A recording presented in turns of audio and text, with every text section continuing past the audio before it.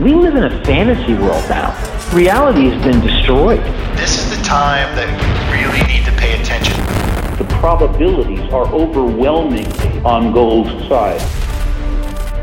That is the best environment to see gold increase its value. Welcome to Palisades Gold Radio. I'm your host, Tom Bodrovics. Joining me today is Nick Giambruno, founder of the Financial Underground and editor-in-chief of its premium investment research publication, Financial Underground Speculator. Nick, thanks for joining me again today. How are you? Hey, I'm doing great, Tom. Great to be with you. So you recently penned an article with a quote from Henry Ford, and he says it so well, and I thought we could kind of start there. And he said, "It is well enough that the people of the nation do not understand our banking and monetary system. For if they did, I believe there would be a revolution before tomorrow morning." So do you think this misunderstanding by most of the banking system is due to the system working for most people for a good amount of time? Yeah, but it's a facade. It's a charade. It's a scam, frankly. And I always tell people, there are three things you need to keep in mind about the banking system. One, the money is not yours. Two, the money is not there. And three, the money is not even money. And I think it's worthwhile to just kind of dig into these things because these are some very basic fundamental truths about modern banking that those are indisputable facts, what I just said, those three things. But most people have no idea. So the money isn't yours. And that's number one. It's not yours. People conflate that money in the bank is like somehow equivalent to having like $100 bill in your hand. It's absolutely not. What you have in the bank is an IOU from the bank. That's a very, very, very different thing than having an unencumbered asset in your hand. So basically, what that means is that you're an unsecured creditor of the bank. You're making a loan to the bank, and they're giving you a piddly amount of interest to make up for that. It's a very terrible deal for you and a very good deal for the bankers. And also there's a legal distinction too. Once you give money to the bank, it is legally no longer your money. It is the bank's money, and they get to do whatever they want with it. And there's nothing you can do about it. They can also freeze your account. They can, do all sorts of things to your account. So it's really not your money. It's really the bank's money, and you have to ask for their permission to use it. That's abundantly clear. That's number one. Number two, the money's not even there. It's not there. So even if it was your money, it's not there. Banks have institutionalized a system of fraud, frankly, called fractional reserve banking. The easiest way to think of this is to think of it as in other industries. So imagine if there was a fractional reserve car dealership or a fractional reserve jewelry store that created 10x the amount of claims to the cars that were actually in the dealership lot that they were selling, or 10x the amount of watches in a jewelry store that they were selling. Or another way to think of it is, imagine you owned a stadium and you sold 10x the amount of tickets for the seats in the stadium. That's what these guys are doing in the bank. Ever since this COVID hysteria, which removed kind of like one of the last vestiges of control on the fractional reserve system, there's been no requirements to have any reserves whatsoever in banks. Banks are not required to have any money on reserve for depositors. That is insane. If only a small fraction of depositors came up to the bank and said, "I'd like my money back, please," it's not there. The money is not there. They've loaned it out. They've done all sorts of things. So it's a giant Ponzi scheme. It's really a Ponzi scheme, modern banking. The only reason it kind of lasts longer is because it's backstopped by the central bank. Whenever banks get in trouble, whenever their Ponzi scheme starts to unravel, the central bank steps in as the quote unquote lender of last resort. Well, it translated into English, that means it's a counterfeiting operation to prop up a Ponzi scheme. That's all it is. So the money's not there. And the only reason the facade goes on so long is because it's backstopped by the money printer, counterfeiting, basically, which is another fraud. So that's number two. And number three, the money is not even money. It's confetti. It's fake money. Money is supposed to be something that emerges from the market. And it's not a complicated thing. These clowns try to gaslight you into thinking that money is so complicated that only PhDs and these high government priests can tell you what money is. This is absolutely not true. Money is very simple and intuitive. It's simply a tool for storing and exchanging value. That's all money is. There's nothing other than that. That's it. It's very simple. You could teach a toddler what that means. So it's ridiculous to think that, it's so complicated that we have to have these high priests in the government deal with this topic for us. Absolutely not true. So what is the money that everybody takes for granted today? Fiat money. It's just money that governments and central banks create out of thin air. They just make it into existence. It would be as if you, Tom, could use pieces of paper with your signature on it and force everybody at gunpoint to use that as money. It's a scam. Imagine if you could just sign a piece of paper and be like, okay, I'm going to pay for my groceries with this. This is basically what governments are doing. It's a humongous scam. So those are the three things about the banking system. Money's not yours, the money's not there, and the money's not money. And if people understood this, I think that quote from Henry Ford would really ring true. Mm-hmm. So do you think that we should be separating the ideas of money and currency now? Oh, absolutely. I mean, look, I know there's a distinction between the two, but 99.99% of people have no clue. Yes, money. You should have distinguish. We should distinguish between money and currency. Money is just. It has no counterparty risk. Think of money like physical gold in your hand. That's money. You don't depend on anybody else to use it. In the same sense, you could say the same about Bitcoin that you store your keys with. It's the same kind of concept in that it's an asset without a counterparty risk. And that's kind of what money is. Currency, on the other hand, is a derivative of money, and that's kind of used for convenience. So it's not the same thing. So now we don't even have real money. We have currency. And there's no money behind the currency. It's just unbacked currency. That's what we have today with fiat currency. It's a scam of incomprehensible proportions. I saw this thing recently. Somebody in New Zealand was talking about the quote unquote business of central banking, and it made me think: what kind of business is this? This is not a normal business that central bankers are engaged in. And I'll just simplify it. What we have here is an entity that creates fake money out of thin air. They loan it to the government. They charge the government interest. And in order for the government to pay the interest on the money that the central banks created out of thin air, they have to put coercive taxation on regular citizens to take that wealth and pay the interest on the money that was created out of thin air to the central bankers. It's really like you're a cattle on a tax farm, and the central bankers are running a tax farming operation. Really, it's an awful thing. I hope it goes away very soon, because it's a horrible thing for human freedom. It's a horrible thing for economic freedom. It's really degrading, and it's a really rotten scam that not many people are aware of, but a growing number are. So that is encouraging that more people are starting to figure this out. Mm-hmm. Yeah, it's interesting the way that you put that. The high priests in the government, or the high priests, let's say, from the central bank. I think, the general population has a sense that these people are all knowing and infallible, and they know exactly what they're doing. Yet I think we have plenty of examples that they're exactly the opposite. So what are some examples of, let's say, banking failures that stick out in your mind that people should keep in mind when thinking about this topic? Bank failures? Well, you look at the Silicon Valley Bank failure from last year. You know why that bank failed? It wasn't because they were necessarily doing anything with like a risky loan portfolio.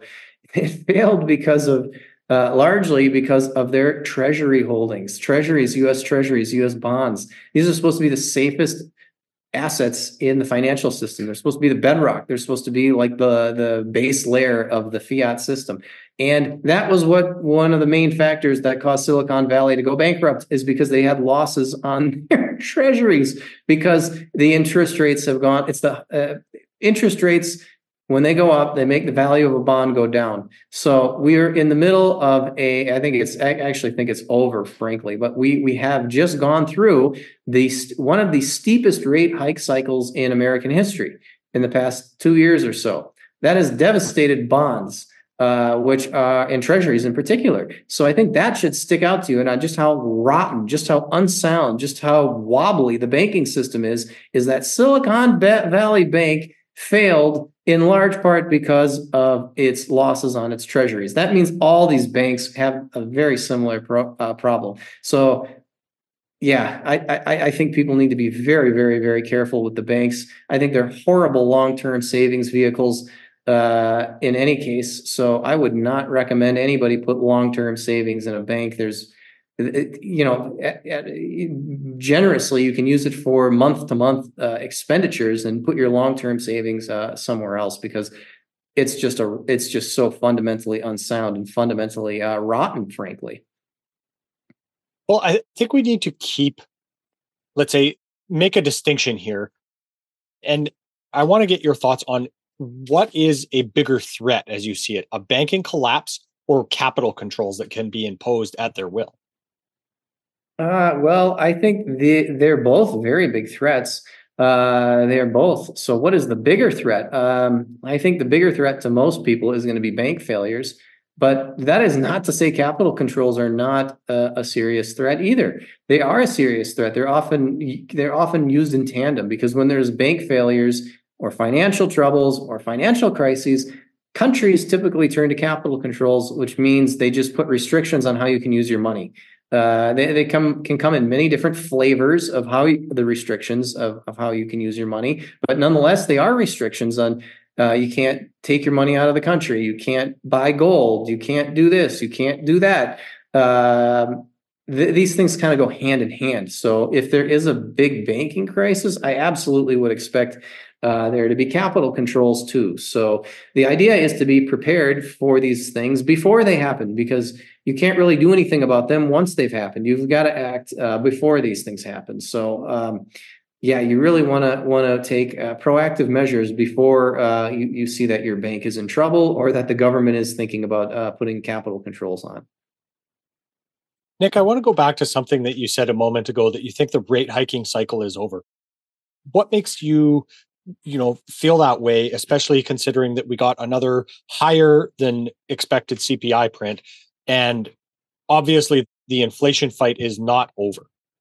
No, it's not. And actually, the Fed is throwing in the towel. What I believe the Fed is going to be throwing in the towel soon. They've already paused their rate hikes. And the reason is simple, is because of the interest expense on the federal debt, because they can't, the higher the interest rate goes, that they raise the rate, the higher the interest expense is on the federal debt. So that's a very big reason why they don't have much more runway to raise interest rates, because they're going to bankrupt the federal government. Already, according to the government's own statistics, the federal interest expense is going to exceed $1 trillion this year for the first time ever. And it has a compounding effect, because the higher the interest rate is, the more interest expense, and the higher the deficit is, the more borrowing it takes to pay to fund the deficit. The higher the interest expense, because there's more debt to fund the deficit. It's like a self-reinforcing doom loop, and they definitely are into this debt. It's a debt spiral. This is the debt spiral,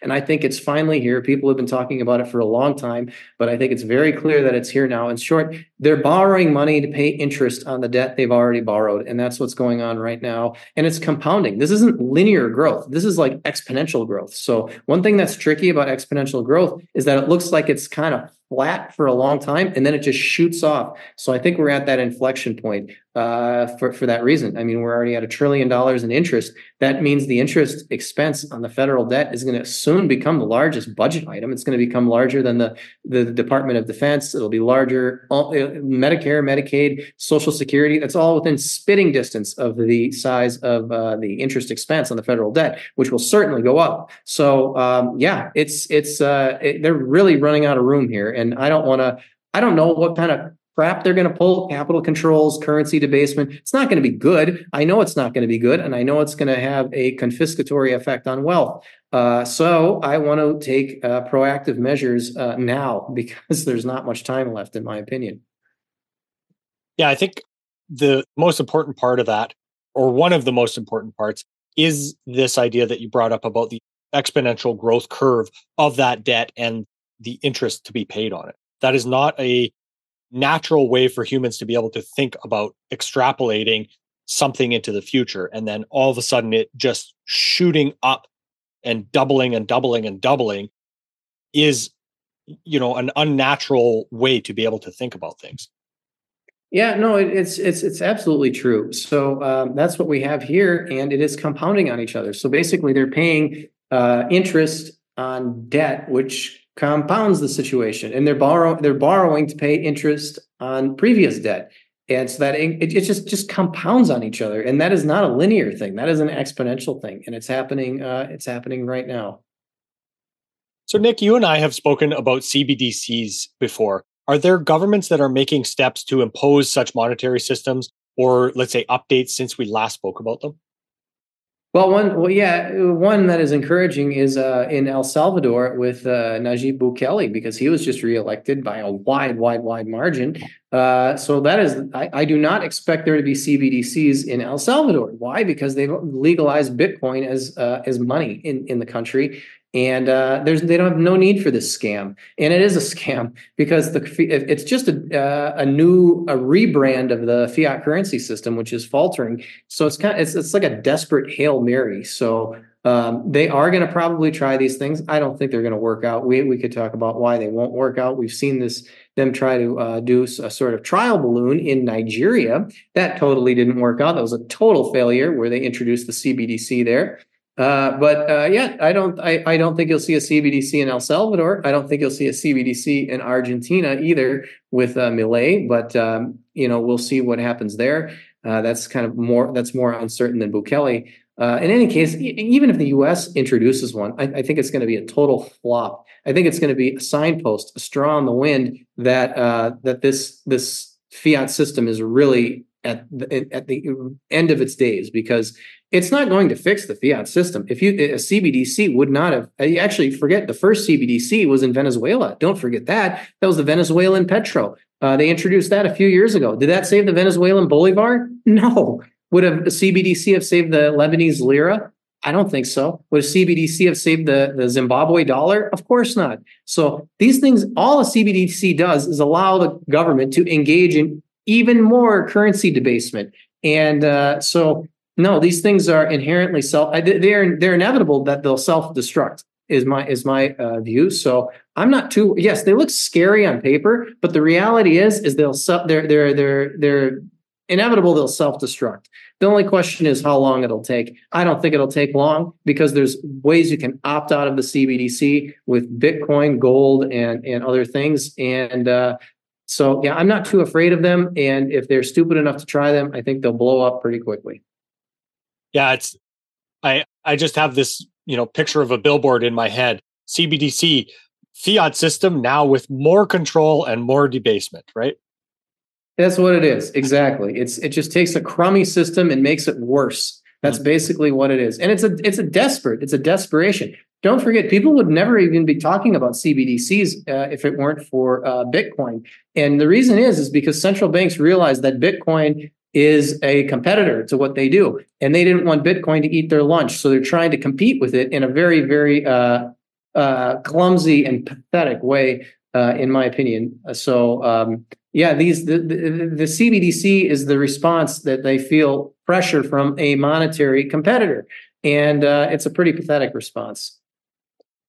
We can all imagine a time when, there are alternative currencies used around a CBDC, whether that be existing cash, whether it be gold, silver, Bitcoin. So I want to get your take on if Bitcoin and gold in that respect, serve the same purpose in that world.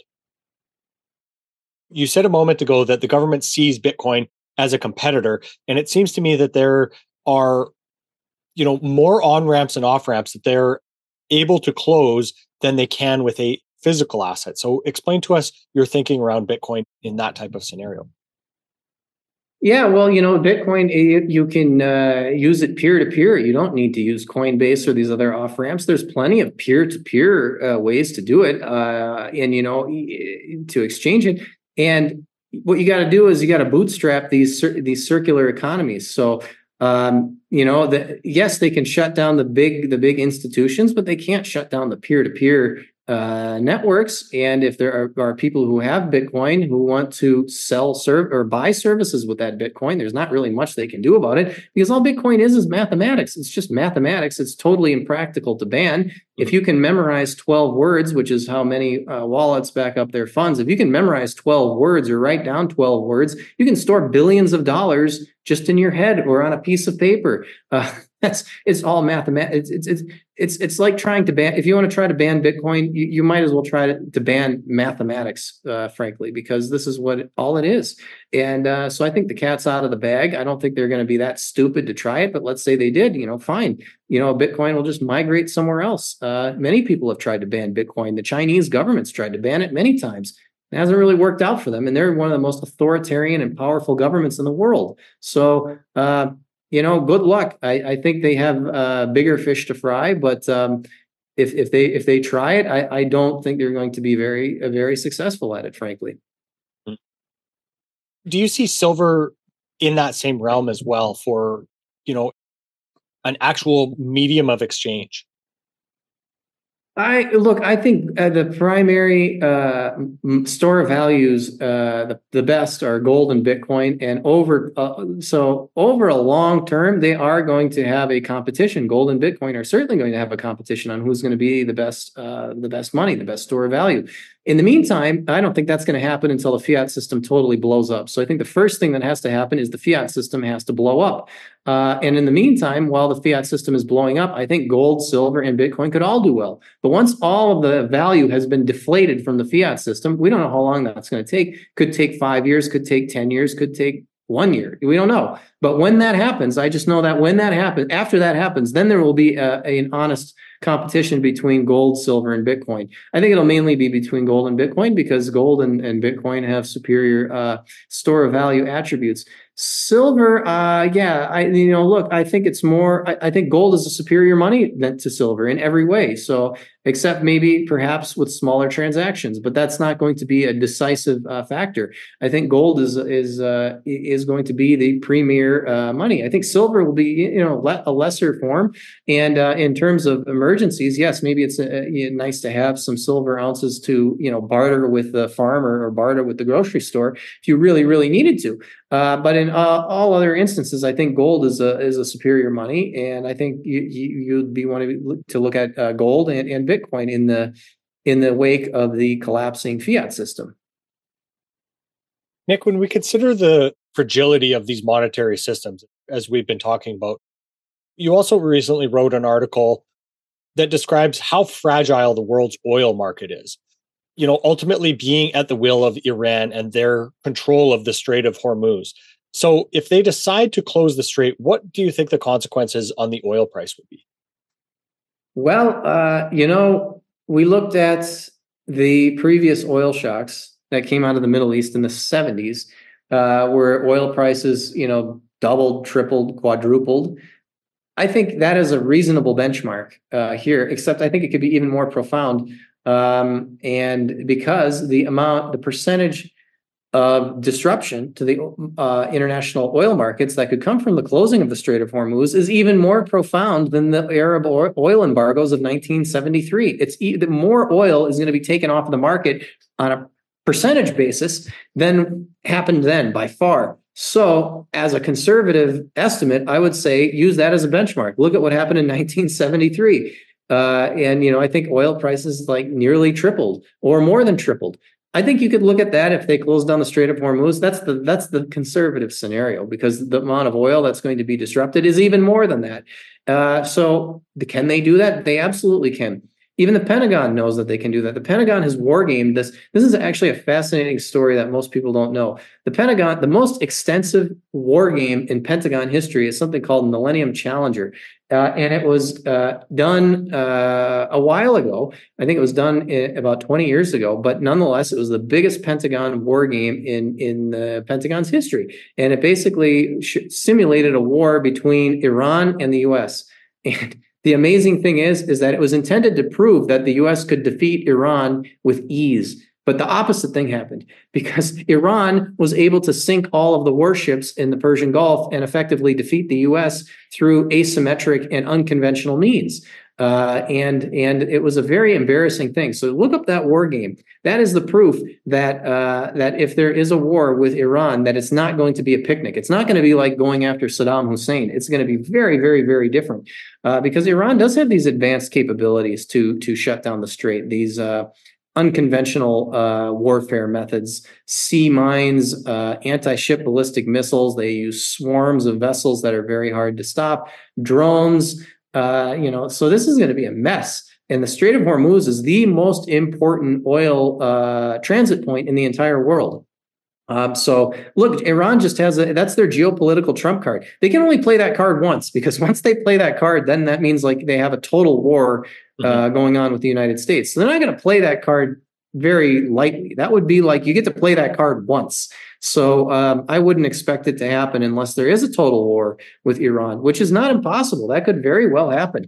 I think it would be a total disaster, but nonetheless, it seems to be going in that direction. So we have to consider this as a possibility going forward, because looking at the geopolitical situation of the Middle East, a large regional war is absolutely in the cards, and that regional war will almost certainly center on Iran and its allies. So it's looking at a mess of historical proportions. Well, another part of that I wanted to kind of touch on, Nick, is how much should we actually be worried about this, considering all of the conflicts in that region? Is this something that we can, let's say, have a reasonable expectation of actually happening? I think you can, because it is such an unstable. In short, you have two kind of opposite geopolitical forces in the Middle East. You have the U.S. and its allies, like Israel, Jordan, Egypt, Saudi Arabia, Turkey. And then on the other side, you kind of have Iran and its allies. And standing behind Iran and its allies are Russia and China. They're basically on the same geopolitical side. And Iran's allies would be various militia groups in Iraq, militia groups in Lebanon, the state of Syria, various Palestinian groups, and the Houthis in Yemen. The Houthis in Yemen are not to be taken lightly. They just went through almost 10 years of war against Saudi Arabia and fought them to a standstill. Now, let me add, the Yemen is the poorest country in the Middle East, and Saudi Arabia is about the richest, not the richest, but about the richest country.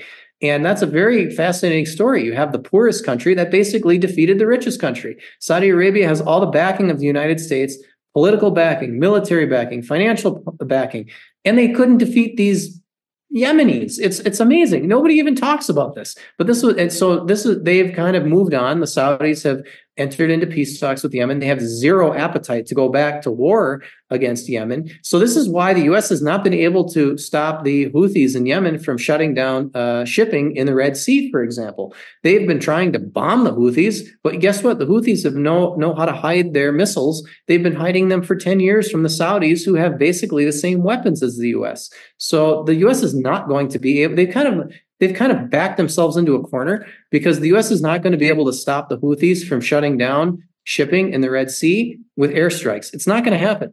So what are they going to do? Are they going to invade Yemen on the ground? That would be a total disaster. Yemen is a very inhospitable place for foreign invaders. It's very tribal. They're very well armed. They have lots of weapons there, and it's horrible terrain. It's mountainous, rough terrain. So the U.S. is going to get bogged down in another forever war that it's not going to win, just to stop the Houthis from stopping shipping. I mean, they're in a bad situation. They really kind of got backed into the corner here. And it would be even worse if they tried to take on Iran. So my view is this: the geopolitical side of Iran and its allies are they're ascendant. They are rising in the Middle East. And there's not much the U.S. can do about it except start a large regional war to try to turn things around. But that amounts to, it's like you get a bad hand in poker, or you get a bad hand in blackjack, and you're down, and you've been down, and you've lost a lot of money in blackjack, and you get dealt a bad hand, and you try to double down on a bad hand to get even. That's what they'd be doing. They're basically taking a bad hand and doubling down to get even. Bad idea. Bad idea. What they should be doing is looking for ways to reduce tensions, find a negotiated settlement, but that doesn't seem likely either. So what do we have here? We have, at a minimum, this kind of low-intensity regional war that could explode into a high-intensity regional war that will be very unfavorable to the U.S. But in the meantime, even if the current trends just continue, the U.S. is slowly going to get pushed out of the Middle East. So that has huge geopolitical implications in and of itself, too. But that's just the way the trends are going, and that's what I see. So a lot of implications there, but that's the geopolitical situation in a nutshell. Mhm. Nick, do you think this creates immense opportunities in oil-related equities, especially in far-removed jurisdictions from Iran and that Middle Eastern conflict zone? Yeah, I think it could. It absolutely could, but you got to be careful because it is very political. So, for example, like before Russia and Ukraine went into war, Russian oil stocks looked very attractive. They were away from a lot of these other conflict zones. They were very undervalued. And then sanctions hit, and everybody who owned Gazprom, for example, had their shares frozen and seized, and they're still seized and frozen in your brokerage account to this day. So, look, it's very possible that this kind of stuff can happen. So you want to look at, but then again, you look at the oil companies in the West, most of them are woke. Most of them are trying to like phase out their oil business, which is insane. So it's tricky. Yes, theoretically, oil and hydrocarbons are a wonderful investment, but to navigate all of the political risk, the sanctions risk, the woke ESG crap, you're literally walking through a minefield here. So it is tricky. It is very tricky. Nick, with many countries' interests really involved in the current conflicts in the world, what do you see as the risk of a false flag situation occurring to set the pretenses for more active action? Oh, I think it's very high. I think it's very high, unfortunately, because if you look at how big wars start, the false flag is a common tactic, which basically means one side is pretending another side is attacking it to give it a pretext to go ahead and start a larger war. Unfortunately, this is a very common tactic. It's happened many times throughout history. We don't need to go through all of the instances that it's happened. It's very clear. People can look them up. But yes, it's a big risk. It's a very big risk, and people should be aware of it because I think that this is a card that they might want to play this card, and we should be aware of it. Mm-hmm. Nick, you have a unique perspective being in Argentina. Obviously, there's been a lot of news about the new president, Javier Milei. So I'd like to get your perspective on his winning the election and the changes that you have seen so far. Yeah, well, I spend a lot of time traveling, in particular in South America and in particular in Argentina. So I'm familiar with the situation there.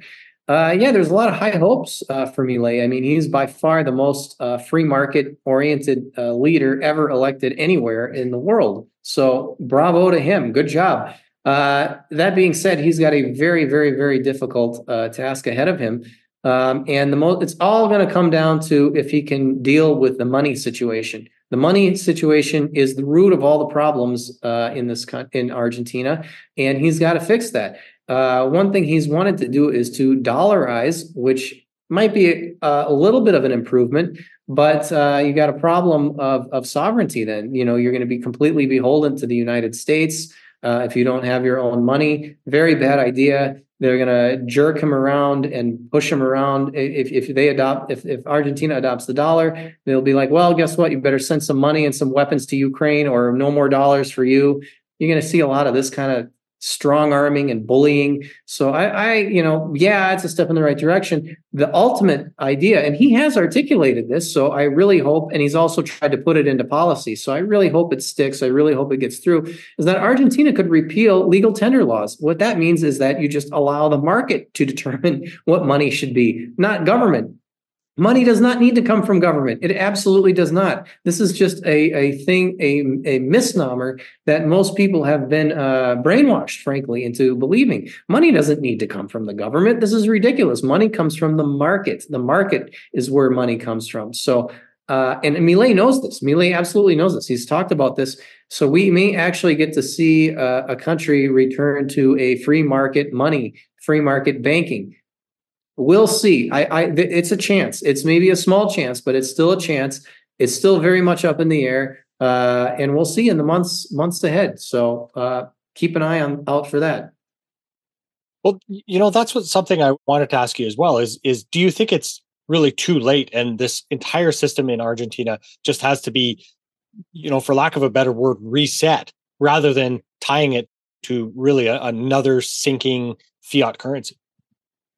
Yeah, look, I'm not in charge here, but that yes, I think it probably does. I think the system is probably the money system, not just in Argentina, around the world, to transition to not just from one fiat currency to another fiat currency, but out of the fiat system. That's what you want to do, and that is going to require a very drastic and radical change anywhere, not just in Argentina, but it is going to happen, I think, because just the nature of these fiat currencies is that they're all self-destructing. They're all self-destructing. So the sooner that one country moves to a free market in money and banking, the better.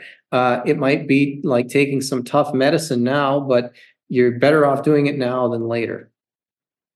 So when we think about, a relatively large country taking steps to ultimately let the free market choose its own money, do you think that ends up setting an example for the rest of the world? We saw El Salvador adopt Bitcoin as legal tender, but it doesn't seem to really have made much of an impact necessarily all of El Salvador, never mind the rest of the world.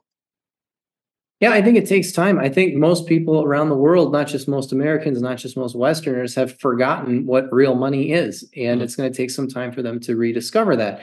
That being said, Argentina is a much, much, much bigger country than El Salvador.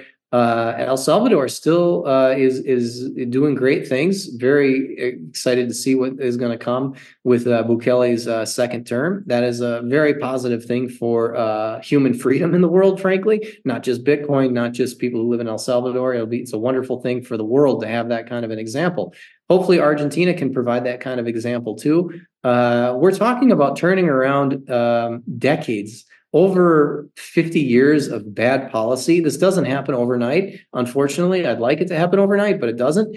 The fiat system's been around for over 50 years, since 1971. And even before then, it was slowly put into place. So we really haven't had people have even their grandparents don't even know what a free market in money is. So this is something that it has been gone for a very long time, probably over 100 years, and it's going to take some time to get to it. But nonetheless, I think that's the direction things are moving. Mm-hmm. Excellent, Nick. Well, I appreciate you shedding some light on all of these different subjects with us today. Is there anything else that you'd like to add maybe before we wrap up? No, I think that's pretty much it, Tom. I think we touched on a lot of today's most important issues. And if people are interested in learning more about what I write about in my work, they can go to financialunderground.com. Got a very helpful free special report there about different strategies on how to use gold and Bitcoin and other international diversification techniques to really be able to survive and thrive in these chaotic times ahead. Mm-hmm. Absolutely. And of course, you're an excellent Twitter follow as well, at Nick Giambruno. Nick, thanks so much for your time today. Really appreciate it. Thanks, Tom. Great to be with you. This podcast is for general informational purposes only. Nothing on this podcast should be taken as investment advice. Guests on this show are not compensated for their appearance. Listeners are urged to educate themselves and make their own decisions. Do not base any investment decisions on the information contained. To view our full disclaimer, please visit our website.